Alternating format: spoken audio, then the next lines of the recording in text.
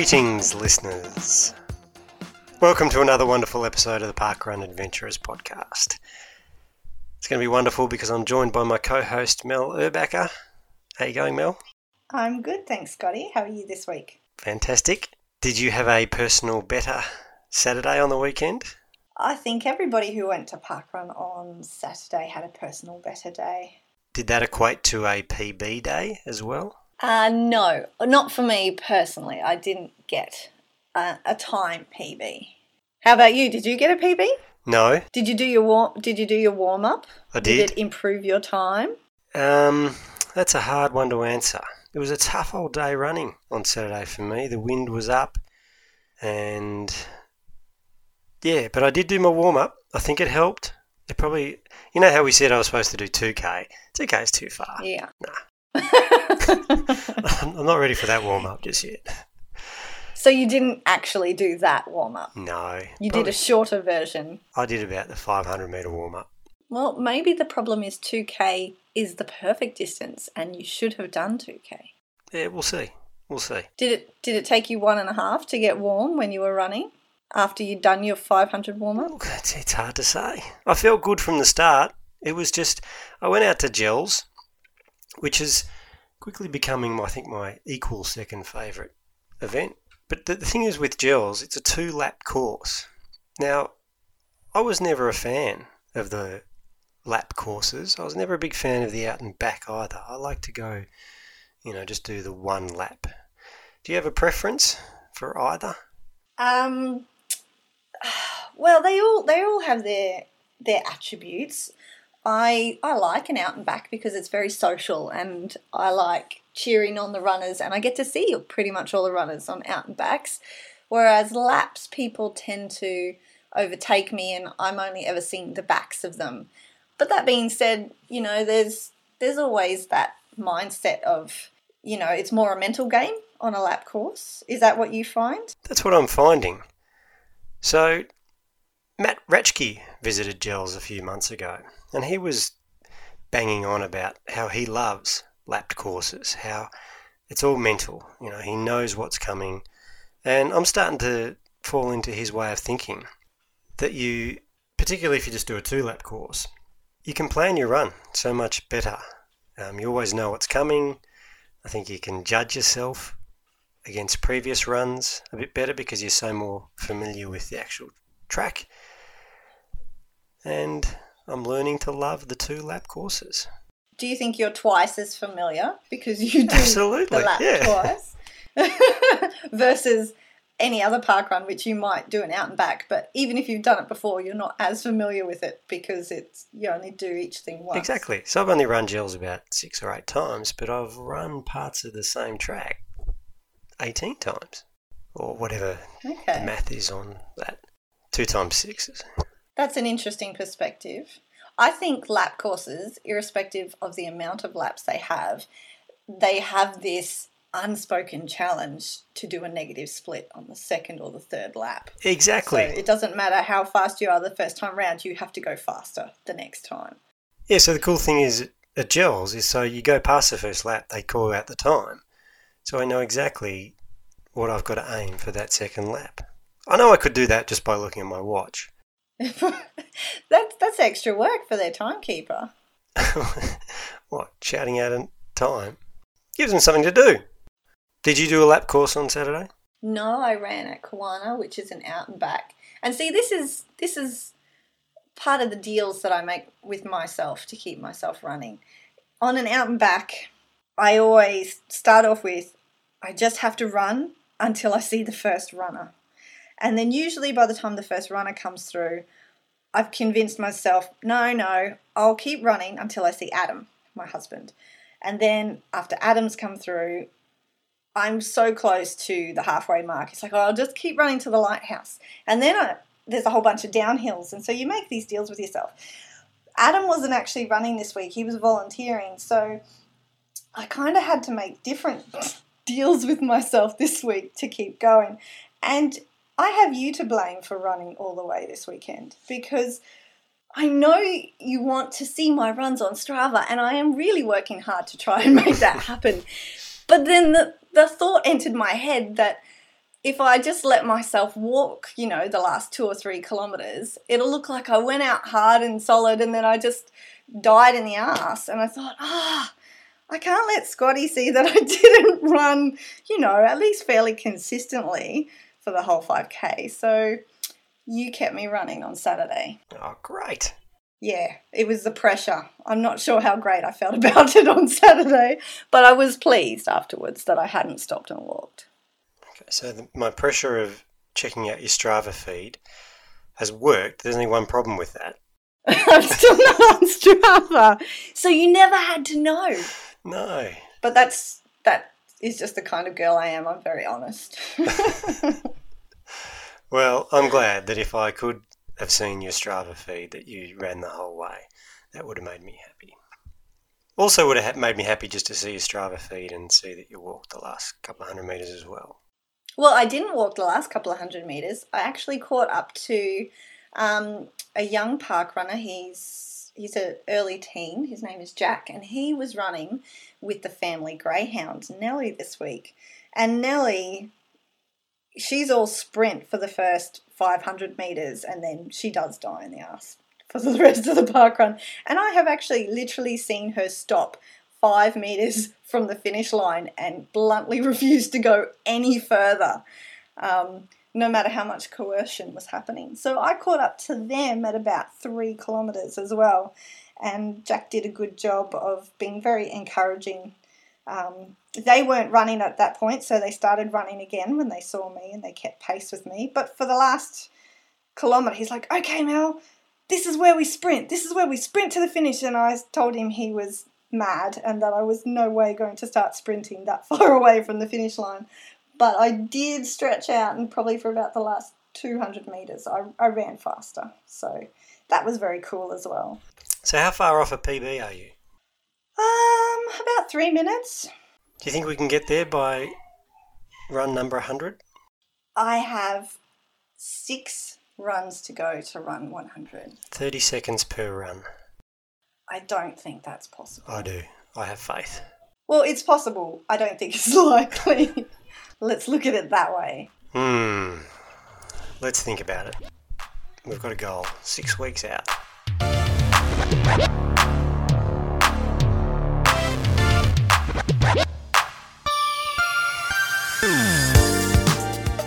Now, we have a podcast that's based around parkrun. So our next guest, we thought we'd go and chat to the Chief Operating Officer of Parkrun Global. We've had him on the pod before. Welcome, Tom Williams. Thanks, Scott. Great to be back. Now, Tom, but we're going to talk to you today about Tom the Park Runner, not Tom the big boss of Parkrun. Can you separate the two? Yeah, I do. I can separate the two. Actually, I try really hard to. So I'm sure we'll go back into kind of my own little history of parkrun. But for me, and I think for a lot of people who end up getting more involved in parkrun, one of the dangers is you lose the purity of your parkrun experience. So it's really hard for me when I go to a parkrun event on a Saturday. If I'm seeing, I don't know, dogs running off leads or under 11s running on their own or whatever it is, it's really hard for me to kind of park that and not kind of get involved. And then, we all like the kind of really chilled out, go to parkrun, have a coffee afterwards, relax for the day, and you can kind of lose that sometimes when it becomes your job. So I work really, really hard to be particularly on a weekend, on a Saturday and a Sunday, parkrunner A6013, and try and forget everybody else. Not everybody else, forget everything else. Tom, I know exactly what you mean by when you see, a dog running off leash or a child that's under 11 or something like that, and it doesn't appear to be with a parent. But do you also have the problem that sometimes you want to put on some dark glasses and wear a hoodie and just, go somewhere that your face isn't going to get recognised? Yeah, I do, and I've always found it a real dilemma. So when I'm going to an event I've not been to before, which I often do, just as a tourist, I'll be at my mum's or something down south, and we'll just want to go and run an event we've not run before because we're park runners like anybody else, and I always feel like if I write to the team and tell them I'm coming, I feel that's a bit pretentious. And, like, hello everyone, I'm coming. So I feel really uncomfortable doing that. But then I feel really uncomfortable if I just turn up and don't tell them, almost like I'm kind of inspecting them and it's been some surprise audit. And so I get really stuck, and I typically... And of course, sometimes you change your mind, don't you, on a Friday where you're going to go. So typically on a Friday, I'll just post on social media for the event I might be going to, for the new event, and just say, if I don't know them, and just say, oh, I'm popping down tomorrow, I'll come say hi. But yeah, it's really awkward. And my local runs at Fountains Abbey and Harrogate and Leeds, Woodhouse Moor it's called now, my 3 nearest runs to me, and I just kind of blend in there. And because I've been there so many times, I definitely don't, and I would be silly if I announced myself going there. It's great because I just blend into the background. And I think even at Woodhouse Moor, I think people, which is the one I kind of was part of the founding team of in 2007, I think most people there don't even know who I am and that I started it, and that's cool, and I enjoy that. And then, when I go to other places, sometimes it'd be nice to blend in, but at the same time, it's really important to meet the people who my decisions impact on a weekly or even daily basis. So when I say something like, right, you can only run with 1 dog, not 2 dogs anymore, which is a big decision we made many years ago.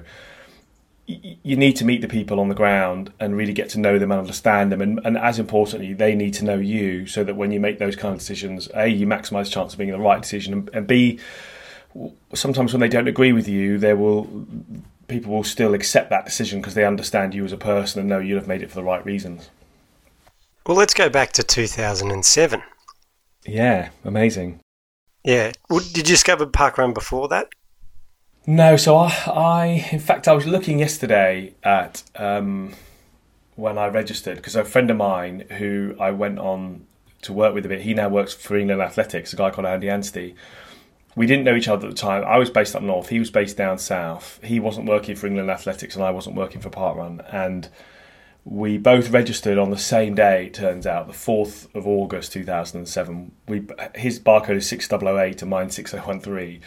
We then ran our first ever parkrun at Bushy Parkrun on the same day, not knowing each other. And it was probably another 6 years before work brought us together. And we kind of had that whole question, oh, you parkrun, yeah, parkrun. When was your first one? Oh, same as mine. And we realised we were kind of, there was, I don't know what serendipity is it, but it's where we'd kind of done that same thing on the same day. I saw it in Runners World. So I was an Ironman triathlete, based in Leeds in Yorkshire, working at the University of Leeds as a lecturer in sport and exercise science. And I'd seen, I think a month or two before, I'd seen a monthly event that Serpentine Running and Triathlon Club put on, which was, I think it was a 5K once a month, and it was £1 or something. And I looked at it and I thought, oh, that's a really good idea. But it didn't quite catch my attention. And then a month or so later I saw an advertisement or some results maybe from in Runners World of what was then called Bushy Park Time Trial, and the kind of the collection was called UK Time Trials. And I just saw, as many of us do, I just saw 3 weekly timed 5K run, and I thought, that's amazing. That's just amazing. What a wonderful concept. I wonder how I could bring it to Leeds. Could I do the same thing? Could I copy it in Leeds? And we didn't really know how to do it. And I was away a lot of weekends with Helen because we were both doing triathlon to a reasonable level, and we were really busy, or so we thought we were before. The level of busy you are before you have kids, when you think you're busy, but you're not. And so we were mulling that over in our heads, and I couldn't work out how to do it, and there was no obvious desire for what was called UK Time Trials then to expand. And I got invited to a meeting at the University of Leeds, and we were looking for a way to engage the students with the community around volunteering and sport. And then light bulb came on in my head, and I thought, I know what I'll do. I'll write the delivery of what was then going to be called Hyde Park Time Trial, because there's a Hyde Park in Leeds, not the Hyde Park in London. I'll write the delivery of Hyde Park Time Trial into the sport and exercise science course at the university. So instantly, at the stroke of a pen, we had 140 volunteers on our volunteer register before we even started. So So that was cool. So I remember, that was probably the July stroke August 2007. I registered for parkrun, went down to Bushy Park. The London Triathlon was on, I think, and so I nipped over in the morning of the London Triathlon and did Bushy, loved it. Then we brought it back to Leeds and we started Hyde Park time trial on Parkrun's third birthday. I think it was the first weekend of October in 2007. By then it was the fourth time trial, and it was the first one outside London, and that was it. And we thought that would kind of be it, really. Like I didn't.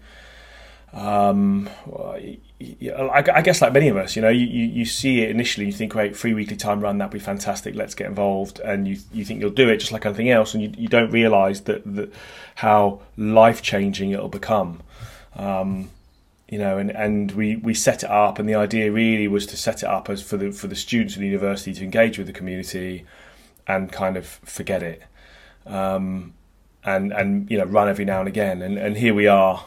However many years later, Helen's done 210, I've done 196. It's taken us around the world. It's changed our lives. Our kids, I think Rosie's 5 next month, and I think she's probably missed 3 or 4 parkrun weekends in her life, but she refuses to do it. So there we go. She's registered though, yes? No, she refuses. So she. It's quite a funny story. So Helen set up, my wife Helen set up Harrogate Junior Parkrun almost a year ago now. And in the build up to that, her and some of her core team were going to shadow the team at Roundhay Juniors. And Rosie was 3, and on the way there, Rosie said, "Oh, Daddy, can I do it?" And I said, "No, you can't, because you're not 4 years old, and you've got to be 4 years old." And she's a bright little thing. She knew full well how old she was. Anyway, so we go to Roundhay Juniors, and Helen's off shadowing the team, and some friends of ours say, "Oh, we'll take Rosie, they had kids the same age, and we'll wander around the park." So they wander around the park, and they come back without her. And of course, your friends come back without your 3-year-old daughter. You're like, "Well, where's Rosie?" "Oh, she's doing it." And I look up, and she's running with the tail runner. And so she gets to the finish line, and I'm really embarrassed because one of the core team from Roundhay particularly had let their kids run accompanied years ago, and I'd told them off about it. And so the boot was on the other foot. There was my 3-year-old daughter running on her own at juniors, and Rosie had lied to the tail runner and said she was 4. So the tail runner had said, "How old are you?" and she had said 4. Having had the conversation on the way there that you can't do it because you're only 3, and she knew it. And then of course she turned 4. Yeah, really smart. And she turned 4 a little bit later, and has refused to do it ever since. So she's never run one, ever. And I think she will when her brother does. And her brother's just turned 2, so she got a couple of years, I think, and then I think Aston will do it because he's keener on those sort of things, and then she'll come along. But this is a great example of what parkrun has brought to me as a parkrunner, as a person, and to my family, in that. We've always been active. Helen and I will always be active. Whether parkrun came along or not, we would have always been active. It's given us loads of friends that we otherwise wouldn't have had, I'm sure. But we've had good friends and stuff like that. We volunteered, which we hadn't really volunteered for stuff before, so that's been a real difference for us. But really importantly, it's given us things to do as a family together. So every Sunday we go to juniors. Helen will volunteer. She's the event director of Harrogate Juniors, and me and the kids will just mess around in the park. We'll feed the ducks, we'll collect sticks, we'll do whatever, sit and have a tea cake, I'll have a coffee, they'll play. But it's our only compulsory thing in the house is that we all go to the park on a Saturday and Sunday morning for parkrun and junior parkrun. But the kids are under no pressure to do it as long as we're outside. So on this Saturday we went to Fountains Abbey, and Helen ran, and me and the kids played hide and seek and went climbing in the Abbey, which is a World Heritage Site. Abbey is absolutely amazing.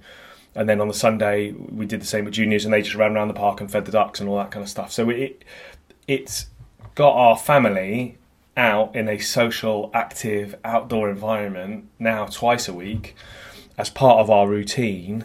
Doing stuff together for free, which is great. And otherwise, we'd probably be at home, and Rosie would say, "Can I watch the telly?" And it just wouldn't. It's really, really, really changed the life of our family, which is wonderful. You mentioned earlier, Tom, that parkrun has taken you all over the world, and we're all about the adventures. What are some of the most interesting parkruns you've done? What stick out in your memory? Well, it's amazing, really. We never really... So we did dream it would be like this, but I don't know if we knew what that meant. So, you know, when I spoke to Paul in 2007, he said, wouldn't it be great if there was a parkrun in every town in the world? But, you know, you can't... I think with all real game changers in the world, there's an element of delusion there, and you have to be deluded to think you can achieve something that any sensible expert would think was impossible. And every now and again, you're actually right. You weren't deluded, and you were right. And we're kind of getting there, which is amazing. So here we are in 2016, and I'm certainly not what I would call, you know, the touristy of tourists. I've done 72 different events out of my 196, and you know, where have I done abroad? I've done Crissy Field in San Francisco. I've done a few in South Africa. I've done, where was I recently? In Canada. I've run the courses as freedom runs in Sweden. I think, you know, it's really interesting. So probably one of the most, it's like saying decide between your kids, isn't it? So I love all of our park runs the same, and I really do. And you know, I learned that really early on when I started Hyde Park Time Trial, we're now Woodhouse Moor Park Run, when it was I think it was the first multi-lapper, so it was 3 laps of a like a city centre park, whereas previously there'd kind of been 1 lap over sort of royal parks like Bushy and so on. And everybody was sort of saying, 3 laps of a tarmac path in a park in the middle of a city centre would be a bit dull. And they get, you know, 400 runners a week, and it's amazing, and it's been going for years and years and years, and it's a huge success. And it really taught me that actually a park run being amazing or interesting or beautiful is so much deeper than the kind of what it looks like, you know, what it looks like, and some of the more expected things. I think probably for me the most eye-opening, if that's the right word, was when I was in South Africa last year for my dad's 70th birthday. So my dad's South African, he was living there at the time, and it was his 70th, and he wasn't going to be doing a great deal of stuff. So I said, look, why don't I come over? And it's a bit extravagant. Why don't I come over for the weekend and spend a few days with you? But you're 70, you're not 70 very often. So I went over to South Africa, and we went to a game reserve for the weekend. So we went to a game reserve just north of Johannesburg called the Pilanesberg, I think it was called.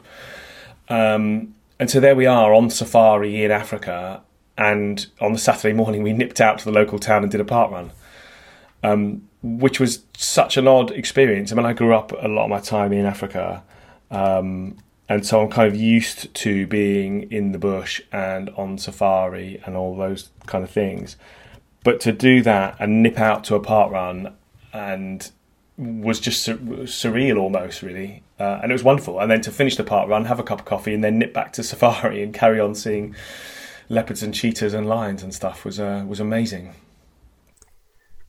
Is the average British parkrunner aware that parkrun is blowing up all around the world? Like, do they know that South Africa is taking off and it's going to be massive in Australia, Canada?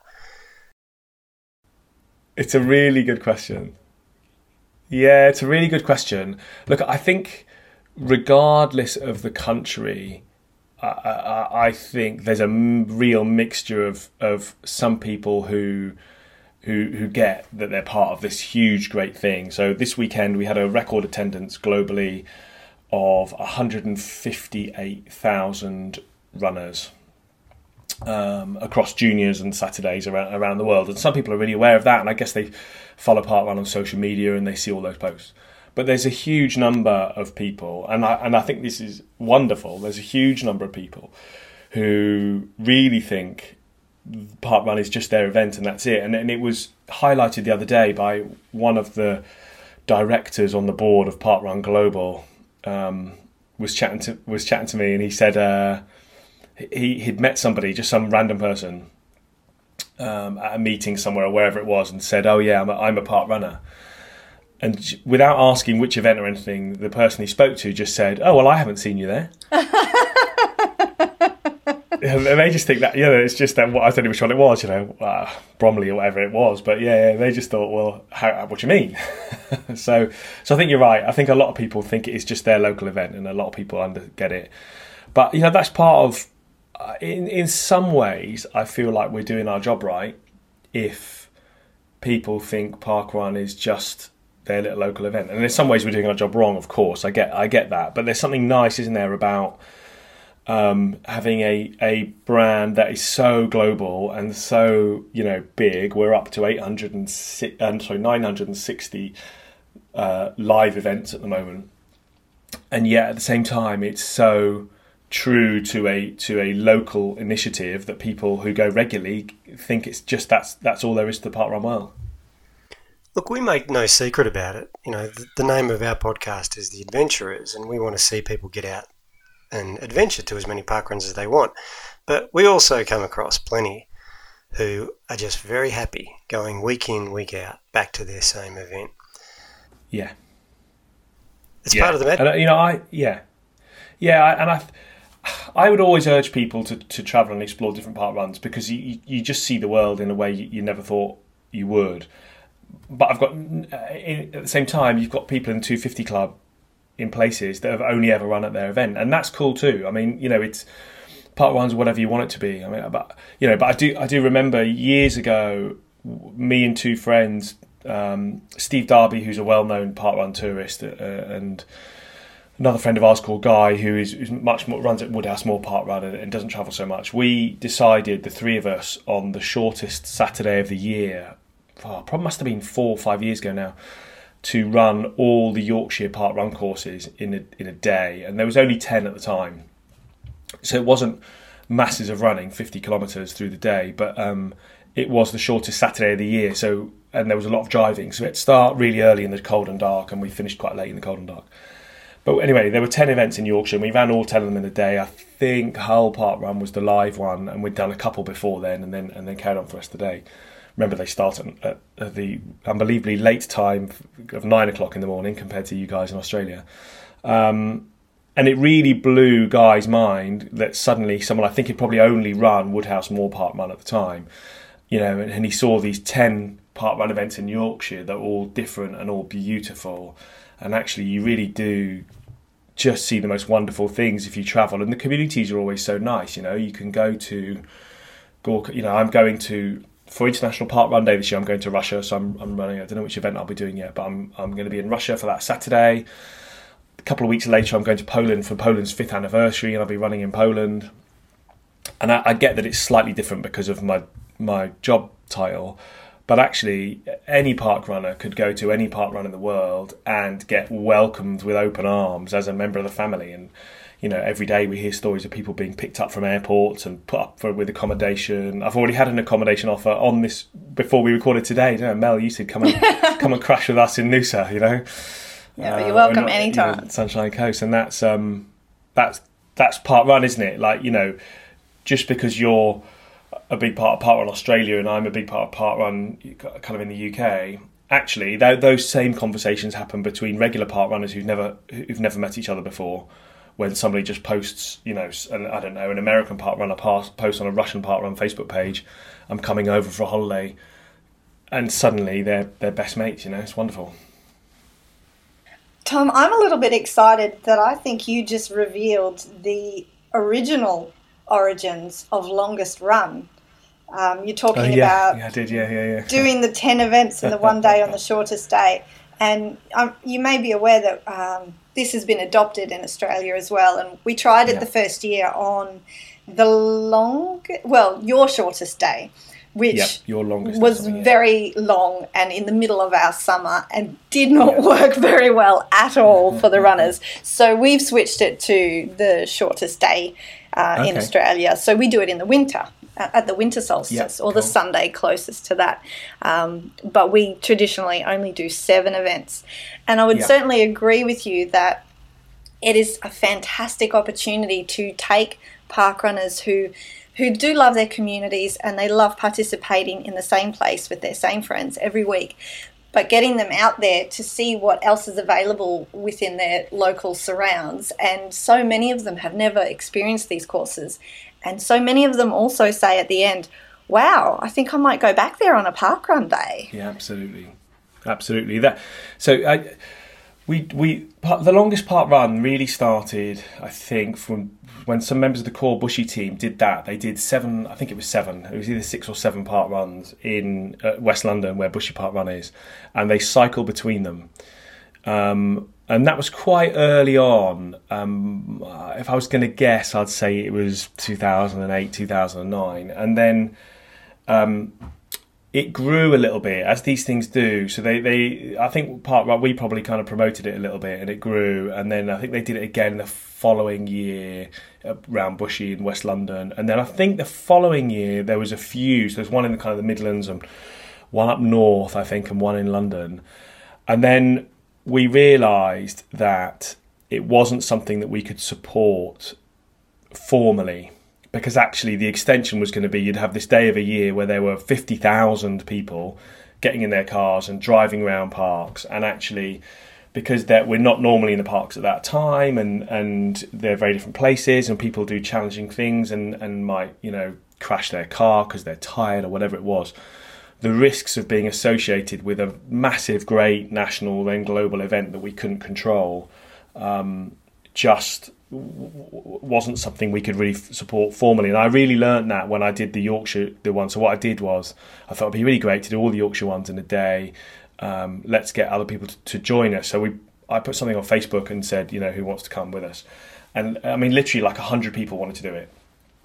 And somebody pointed out to me at the time, Chris Wright, who was working for us back then, Crispy, he said, look, you're mad because it's the shortest day of the year, it's freezing cold, it's dark, it's icy, the weather's going to be terrible.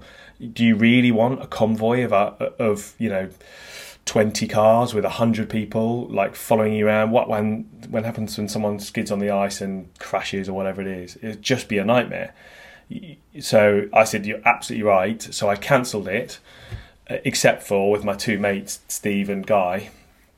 And then we did it just as the 3 of us in a car. And what it taught us was that actually those sort of things are really fine to do as a small friendship group on your own. But they're much, much more challenging to do it as a big organised thing. So yes, absolutely agree. We don't call it longest park run in Australia, and it's organised by park runners who want to go along to those events. But perfect. We call it longest run, and completely not affiliated with parkrun, and we're very clear about that as well. That's me struggling to split my chief operating officer and partner 3 heads. Well, actually, what are you going to do if somebody crashes their car? Who's going to be responsible for that? is what goes on in my head. Well, and of course our insurance is only for Saturday events. So, yes. And we do it on a Sunday. So it's, completely not parkrun. We just use parkrun courses. And absolutely. And it's wonderful, isn't it? And I support it. I do that sort of thing every year with a group of friends from Scotland. And this year we went round about 20 Yorkshire ones before we've done Northern Ireland, Wales, Scotland. And it's really, really, really good fun. It's a wonderful thing to do. And of course, with the weakness of our model of parkrun being every single week means if you want to visit lots of courses, you kind of have to do them in your own time, don't you? Absolutely. Scotty and I have aspirations to just take a small group of people on a parkrun adventure, away for a week or 10 days and just try and do as many parkruns as we can in a given area. Oh, cool. You also host, dare I say, the most popular running podcast in the world? Oh, it's probably not most popular in the world. It's the number 1 in the UK, and it does all right. We have about 12,000 listeners a week to Marathon Talk. I think some of the American ones get more listeners probably. America's a big place, and they're possibly a bit more tech savvy, maybe, and used to podcasts. But yeah, it does. We're really Martin Yelling and I are really proud of it, and it's been going for 6.5 years, and we've interviewed some pretty cool people. We've interviewed some pretty cool Australians, actually. Kurt Fernley is probably one of our all-time top interviews. I think if we do a poll of our listeners, like name your top 10 guests, Aussie Paralympian Kurt Fernley would I'd have thought it'd be in the top 3. It was an amazing interview, amazing character. But we've also had people. Who else have we had? I think we've had Marty Dent on, Steve Monaghetti, Rob Di Costella. We've had a load of pretty cool Aussies. It's fun. Yeah. Naming a lot of park runners there too. Yeah. Yeah, they all. So how did the link? Well, what came first, the podcast or parkrun? And is there a link between the two? Parkrun. That's a really, really interesting question, actually. So parkrun started obviously in 2004, and I came along in 2007. So I'd kind of been involved in parkrun since then, and then Martin Yelling and I. So Mart's a kind of ex-elite athlete. He's married to Liz Yelling, who's a double Olympian in the marathon. Her PB is 2:28 for the marathon. And Martin and I did our first Ironman on the same day. So Ironman Austria in 2006, we were both staying in the same hotel, and we'd met each other through a mutual friend. And so from 2006, Martin and I had known each other, and we'd always thought we'd do something together. We couldn't quite work out what it was. And then in 2009, so quite a long time after I got involved in parkrun, in 2009, Mark rang me up one day and said, do you want to do a podcast? We weren't quite sure what we'd do it on, and then I was a listener to a really dedicated listener to Ironman Talk, which it was called at the time, now called IM Talk, which is a really brilliant New Zealand-based triathlon podcast, predominantly about Ironman. And Bevan James Isles and John Newsom are the two hosts there, and we contacted Bevan and John for some kind of advice. And Bev they were both amazing, but we spent a lot of time chatting to Bev. And Marathon Talk was born, and so that was, I think we started in January 2010, and there have definitely been real links between the two. It's really quite often that I meet people and say, how did you get involved in parkrun? And they'll say, well, I heard about it on Marathon Talk. Particularly also some of the travelling stuff. So, when I was in Canada 2 weeks ago at the launch of Okanagan Parkrun in a town called Kelowna in Canada. And we went out for runs there, and there were Marathon Talk listeners there. And in fact, we were hanging out with Ellie Greenwood, who lots of your listeners will know, I'm sure. Ellie has won Comrades Marathon before. She's won Western States. I think she's got the course record for Western States. One of the greatest endurance runners of all time. And she's been on the show. She listens to Marathon Talk, and through that relationship, we met up in Canada. And I'm sure she's going to get involved in parkrun Canada the same way some of the Aussie legends that we mentioned earlier have got involved with parkrun in Australia, and that's kind of come through the show. And I think when we started parkrun South Africa, I'd interviewed Bruce Fordyce, who's the greatest ever Comrades runner, although he wouldn't say that, but I'm pretty sure he is, either him or I guess Wally Hayward. But we interviewed Bruce before Bruce knew about parkrun. Then Bruce was coming to the London Marathon to run it. Paul Sinton Hewitt, our founder, did kind of know Bruce from back in the day. I think he'd seconded Bruce at Comrades years ago, but had sort of lost touch with Bruce. And so I said to Bruce, that you're coming over, let's meet up at a parkrun. I reintroduced him to Paul. We all went to Bushy Parkrun. I remember we all went to Bushy Parkrun. And then, Paul said to Bruce, why don't you bring parkrun South Africa? And Bruce and Jill then have taken it from there. So even, South Africa starting with Bruce Fordyce, probably there was quite a strong Marathon Talk link there. And you're still doing it now? Yeah, straight after this, actually. Yeah. So how much of your time does it take up? Less than it used to. So, as you guys, Scott, I know you edit your show, and I used to edit Marathon Talk, and those sort of things take a whole load of time.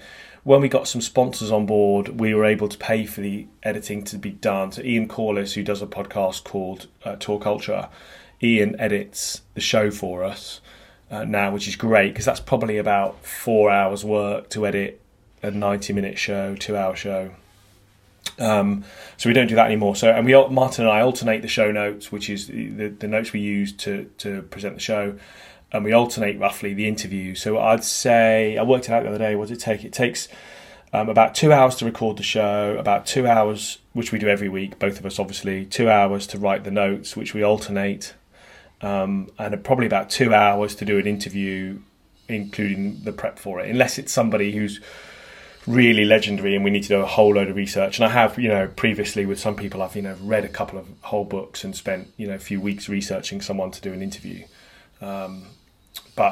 General. So yeah, I don't know, what do I spend on it? 5-6 hours a week maybe? But it's fun. It's a break from worrying about risk assessments. And so when people come up and have a chat to you at parkrun, do they want to talk about parkrun or marathon talk? Both, actually. I think probably there'll be a lot more, obviously a lot more park runners there, the Marathon Talk listeners, but Marathon Talk listeners, I think, really feel that they know me. I mean, and Mark, I mean, when we started in 2010, I didn't have kids. I think Ruby, his daughter, was really young, but he didn't have the twins. We've moved houses, we've changed jobs, we've had children, all these kind of things, and we share them on the show. So as I'm sure your listeners feel with you, people feel that they really know you, and that's a wonderful thing. And Martin and I took the conscious decision to share within reason, to share personal stuff, to have that relationship with people. So then I think that makes Marathon Talk listeners feel more comfortable coming up and saying hi and chatting about stuff, and because there's normally they can say, oh, how's Rosie, because if she's been ill, because they'll know, or whatever it is. So yeah, it's nice. I think before parkrun and Marathon Talk and lots of other things, here in the UK, things like, there's a great initiative here called Good Gym, a whole load of stuff. Running had got a bit serious and a bit kind of segregated, and clubs didn't really speak to each other or meet each other, and faster runners didn't really meet with slower runners. And how did you hear about Rob D. Costella's history, or Steve Monaghetti, or in the UK Steve Jones or Paula Radcliffe? Or there aren't really in-depth interviews with those, and the connections, and that they've all been fragmented, I felt, as a whole. And now I feel like we're in a much better position where running is much less fragmented and much more together. And you had Ron Clark on. I think he was a member or president of Parkrun Australia, wasn't he, when he was still alive in the early days? And I interviewed Ron on Marathon Talk through that connection, through that parkrun connection. Tim introduced me to Ron, and that link where you have those legends of the sport who really get the purity of participation at grassroots level is wonderful. And I think parkrun has given that link for people like that to connect with the real world. Tom, we are both big fans of Marathon Talk and bigger fans you. of your work with parkrun. We have so many more questions. We think this is going to have to be a 2-part series, or possibly more. So we're going to have you back on the show. I could talk all day about running and parkrun. Excellent. Well, thank you so much for joining us this week. No, thank you. Honestly, it's an absolute honour. It really is an honour to be on it, and I feel really blessed to be involved in something that everybody loves so much. And it's entirely, it's entirely a team effort. I work whatever I work on parkrun 40 or 50 hours a week or something, but we have 150,000 volunteers. I'm not counting them recently, but there's hundreds of thousands of people doing stuff every week to make what happens happen. And just to be a small part of that is so humbling, and I really do mean that. And I'll always be. I may not always work for parkrun, but I'll always be parkrunner A6013, and my wife will always be A6014. And that's really cool. So thank you for inviting me.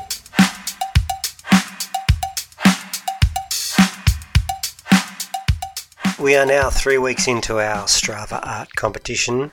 The entries are flooding in. There's still plenty of time to enter. Let's just remind you all of the assortment of prizes on offer. Option P, mystery prize of undisclosed value. Option A, we've already gone through the first two, one-of-a-kind costume accessory, personally crafted by Mel, plus a one-of-a-kind certificate, personally designed and created by me. The reveal for the third prize from option A, I'm going to leave to my co-host, Melissa Urbacher. All right, guys. We know this is what you've been waiting all podcast for. The third prize for option A is 2 DVDs, one of each from our top 10 fave movies, signed by us. How's that for random? Completely. But they're great movies. And who wouldn't want our autographs? Exactly. And there's a little bit of mystery involved because you won't know what movie you're getting until you open that package. Don't you love surprises? Yeah, if of course you go for option A as opposed to option P.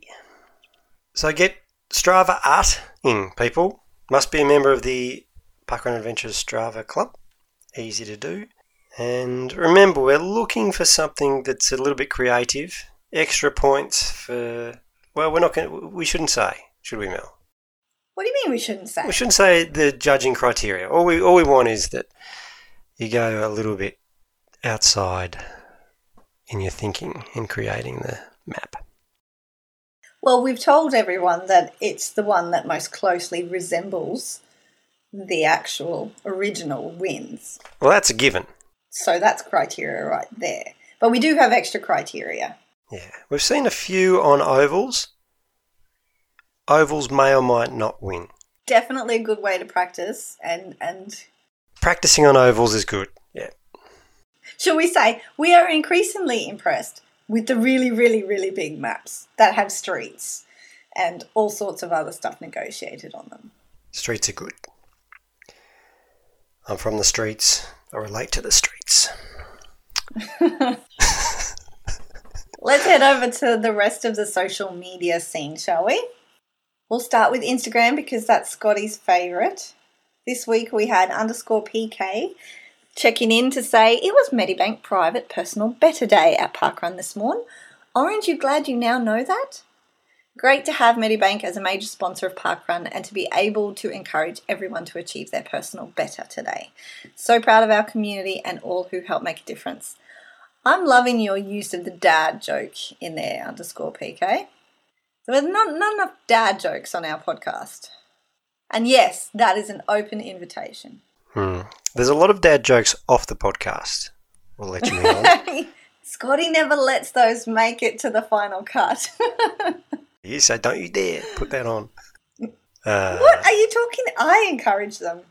Dirty cheaters. The cheetah sisters were looking pretty scary on the weekend at Curl Parkrun as they invaded Curl. I don't know if the scary was the right word, but it's a good look for the cheaters. Oh, I think they were doing a good impersonation. Simon P. King said, I made it along to Parkrun's only event in Asia for a hit out. Being in holiday mode for the last month and struggling to adapt to the humidity of Asia, I was pretty happy with my resulting 5K time. There was some suffering, however, getting there. Hats off to runners across Asia. It's just so intense working out in these conditions. I reckon we're going to have a few more events in Asia soon. Remember we had Dominic on a few episodes back and he was hinting at a few events coming up, so let's hope. More opportunities for adventurers to branch out. Mama of Hope, I've now done all the volunteer jobs on offer. Next time I volunteer is number 25. Well done, Mama of Hope. She is going to be the proud owner of a aubergine shirt. Still don't see many of them around, do you, Mel? No, you don't. And I'm making a concerted effort, if I've got a choice, to wear my milestone shirts, even to run in. I'll choose my 25 volunteers over my 50 club until I get that hard-earned, long-fought-for 100 club shirt. Which is just, I can see it. It's within my reach. I ran in my 50 club on Saturday. And so well done to... Did you? I did. It was neglected. It was in my drawer. Well done to... I thought, I'm going to bring out my 50. Anyway, irrelevant. Go. Are you going to interrupt me again? No. If I start it again? No? Well See, done. the thing is, I look members. good in red. I should do it more often, but I just, I got 100 now and I got a 25. But no, I'm that's sure it. red makes you go faster. Well done to the members of the ERC who received their certificates today for completing the Ponds Park Run on Saturday. I love how these guys take it to the school and they reinforce the positive experience parkrun is during the week. Let's take it over to Facebook. Facebook's taking off for us, isn't it? It is. People love Facebook. Jen Pollard had a great girls/running weekend away with some friends. On the weekend, she was clocking up some more Ks for Run India and doing some parkrun adventuring down at Balyang. And then they headed along to the Hocker 1-1 series down in Anglesey, where I was. and she enjoyed the beautiful views and great company. She's not referring to me as the great company. I think she's referring to her girls' weekend. But I was there. You never know, you might have had a stalker that you didn't realise. No, I can guarantee that. But I did do the hocka down at Anglesey. Great event again. Remember we talked about this? First time I've run down at Anglesey, and it was lots of fun. Awesome. Caro Voss had some different kind of fun. She was volunteering at Dawesville Parkrun this Saturday and has now helped out at every parkrun in WA. Congratulations, Caro, on becoming a WA volunteer statesman. Great job. Yeah, well done, Caro. And getting lots of love from her WA counterparts too, which was also nice to see. Bree tried our hiccup remedy on her sister-in-law, and it worked. I'm surprised she doubted it, but to clear things up, yeah, she went with your technique, not mine. Yes. But, why try one that is not scientifically proven when there's another one that has been tried and tested? Because mine involved running. We're a running podcast. It's not always convenient to go for a run when you have the hiccups. If I get the hiccups, it's usually not when I'm wearing active wear or have a certain amount of time available to just go for a run. This doesn't compute with me. You can always go for a run. This is why I live my life in shorts, because it allows you the freedom to go for a run whenever, wherever. You put pants on a man, you restrict the opportunities to run. How is it for girls, ladies? I don't know. I don't live my life in shorts because I freeze in the office where I work every day. So I end up wearing scarves and long pants because I can't cope with the air conditioning. Crazy. Sunshine Coast, and you own a scarf. I know. They overcompensate with the aircon in my workplace, unfortunately. I have been known to have a heater under my desk, which I do use in summer at some times. Sue Devlin checked in and said, "This is the official sunrise link from Rhodes Parkrun. Great advertising for Parkrun." You saw this video, didn't you, Scotty? I did. I had a quick look. Michelle Bridges did a great job promoting Parkrun. And if you look closely at the footage of the runners, you might see some well-known park runners in there. And how was Mark Caldercourt's effort when he became a Victorian statesman down in Portland? He drove the 800-odd K to do it. Fantastic work, Mark. Well done. And Kirsten Ellis also said on Facebook this week, "As a single mum, it's necessary to have long run Monday instead of long run Sunday. At this moment in time, I'm number 1 on the Parkrun Adventurers Strava leaderboard for the week. Had to take a photo to go straight to the pool room." I know exactly how you feel, Kirsten. Not that I've ever been number 1 on the Strava leaderboard. However, at my anniversary every year, because I've volunteered more than everyone else, it always puts me straight on the top of the leaderboard in the points competition. So I generally take a screen grab of that because guaranteed the next week I won't be on the top anymore. This was my favourite post of the week too. I loved that she seized an opportunity and knew that maybe that was her only opportunity to be at the top of the leaderboard. But also that she's proud to be there. Absolutely. And it's a very cool leaderboard. Yeah, she's running a long way on a Monday too. Well done. Skipping over to Twitter, we had a very fabulous tweet from somebody we just heard from a little while ago. Tom Williams, I'm not going to say the past tense of tweeted because I've been told not to. Tom Williams said, "Just spoke to Mel and Scott for their brilliant Parkrun Adventurers podcast on all things parkrun. Now dreaming of doing my first Aussie parkrun." These updates happening in real time. They are. Thanks again, Tom. And we only paid him a little bit of money to say that. He's done a lot of parkruns. We didn't bring it up with him. It's surprising he hasn't done an Aussie parkrun yet. We must raise that with him next time. And Ross Pentland, who's mad for a bit of Twitter action, he tweeted, "Hillier, harder parkrun courses make you stronger." I reckon he was at Wilson Botanic for that one. And I reckon he was responding to our conversation last week about the hilly, harder parkruns when we were talking to Bill. Procrastinations shared a fantastic vintage pic of the Sun Super Run from 1984. And I'm assuming procrastinations, that was his finish. That was his finish photo. And said the running shoe of choice in 1984, KT26. So people are loving the Dunlops out there. I've still got to hunt down a pair. I did say I was going to find some, but I just haven't been around many Kmarts lately. But I'm going to add the KT26 to my repertoire. So where's the cake this week, Scotty? Do we have any launches happening? No, we've had a few weeks without launches. What's going on? Oh, somebody must have decided that we have enough anniversaries to keep us busy. And we do. We've got 3 this week. We're heading to Bega in New South Wales. They're having their first, and they're celebrating sport as the theme.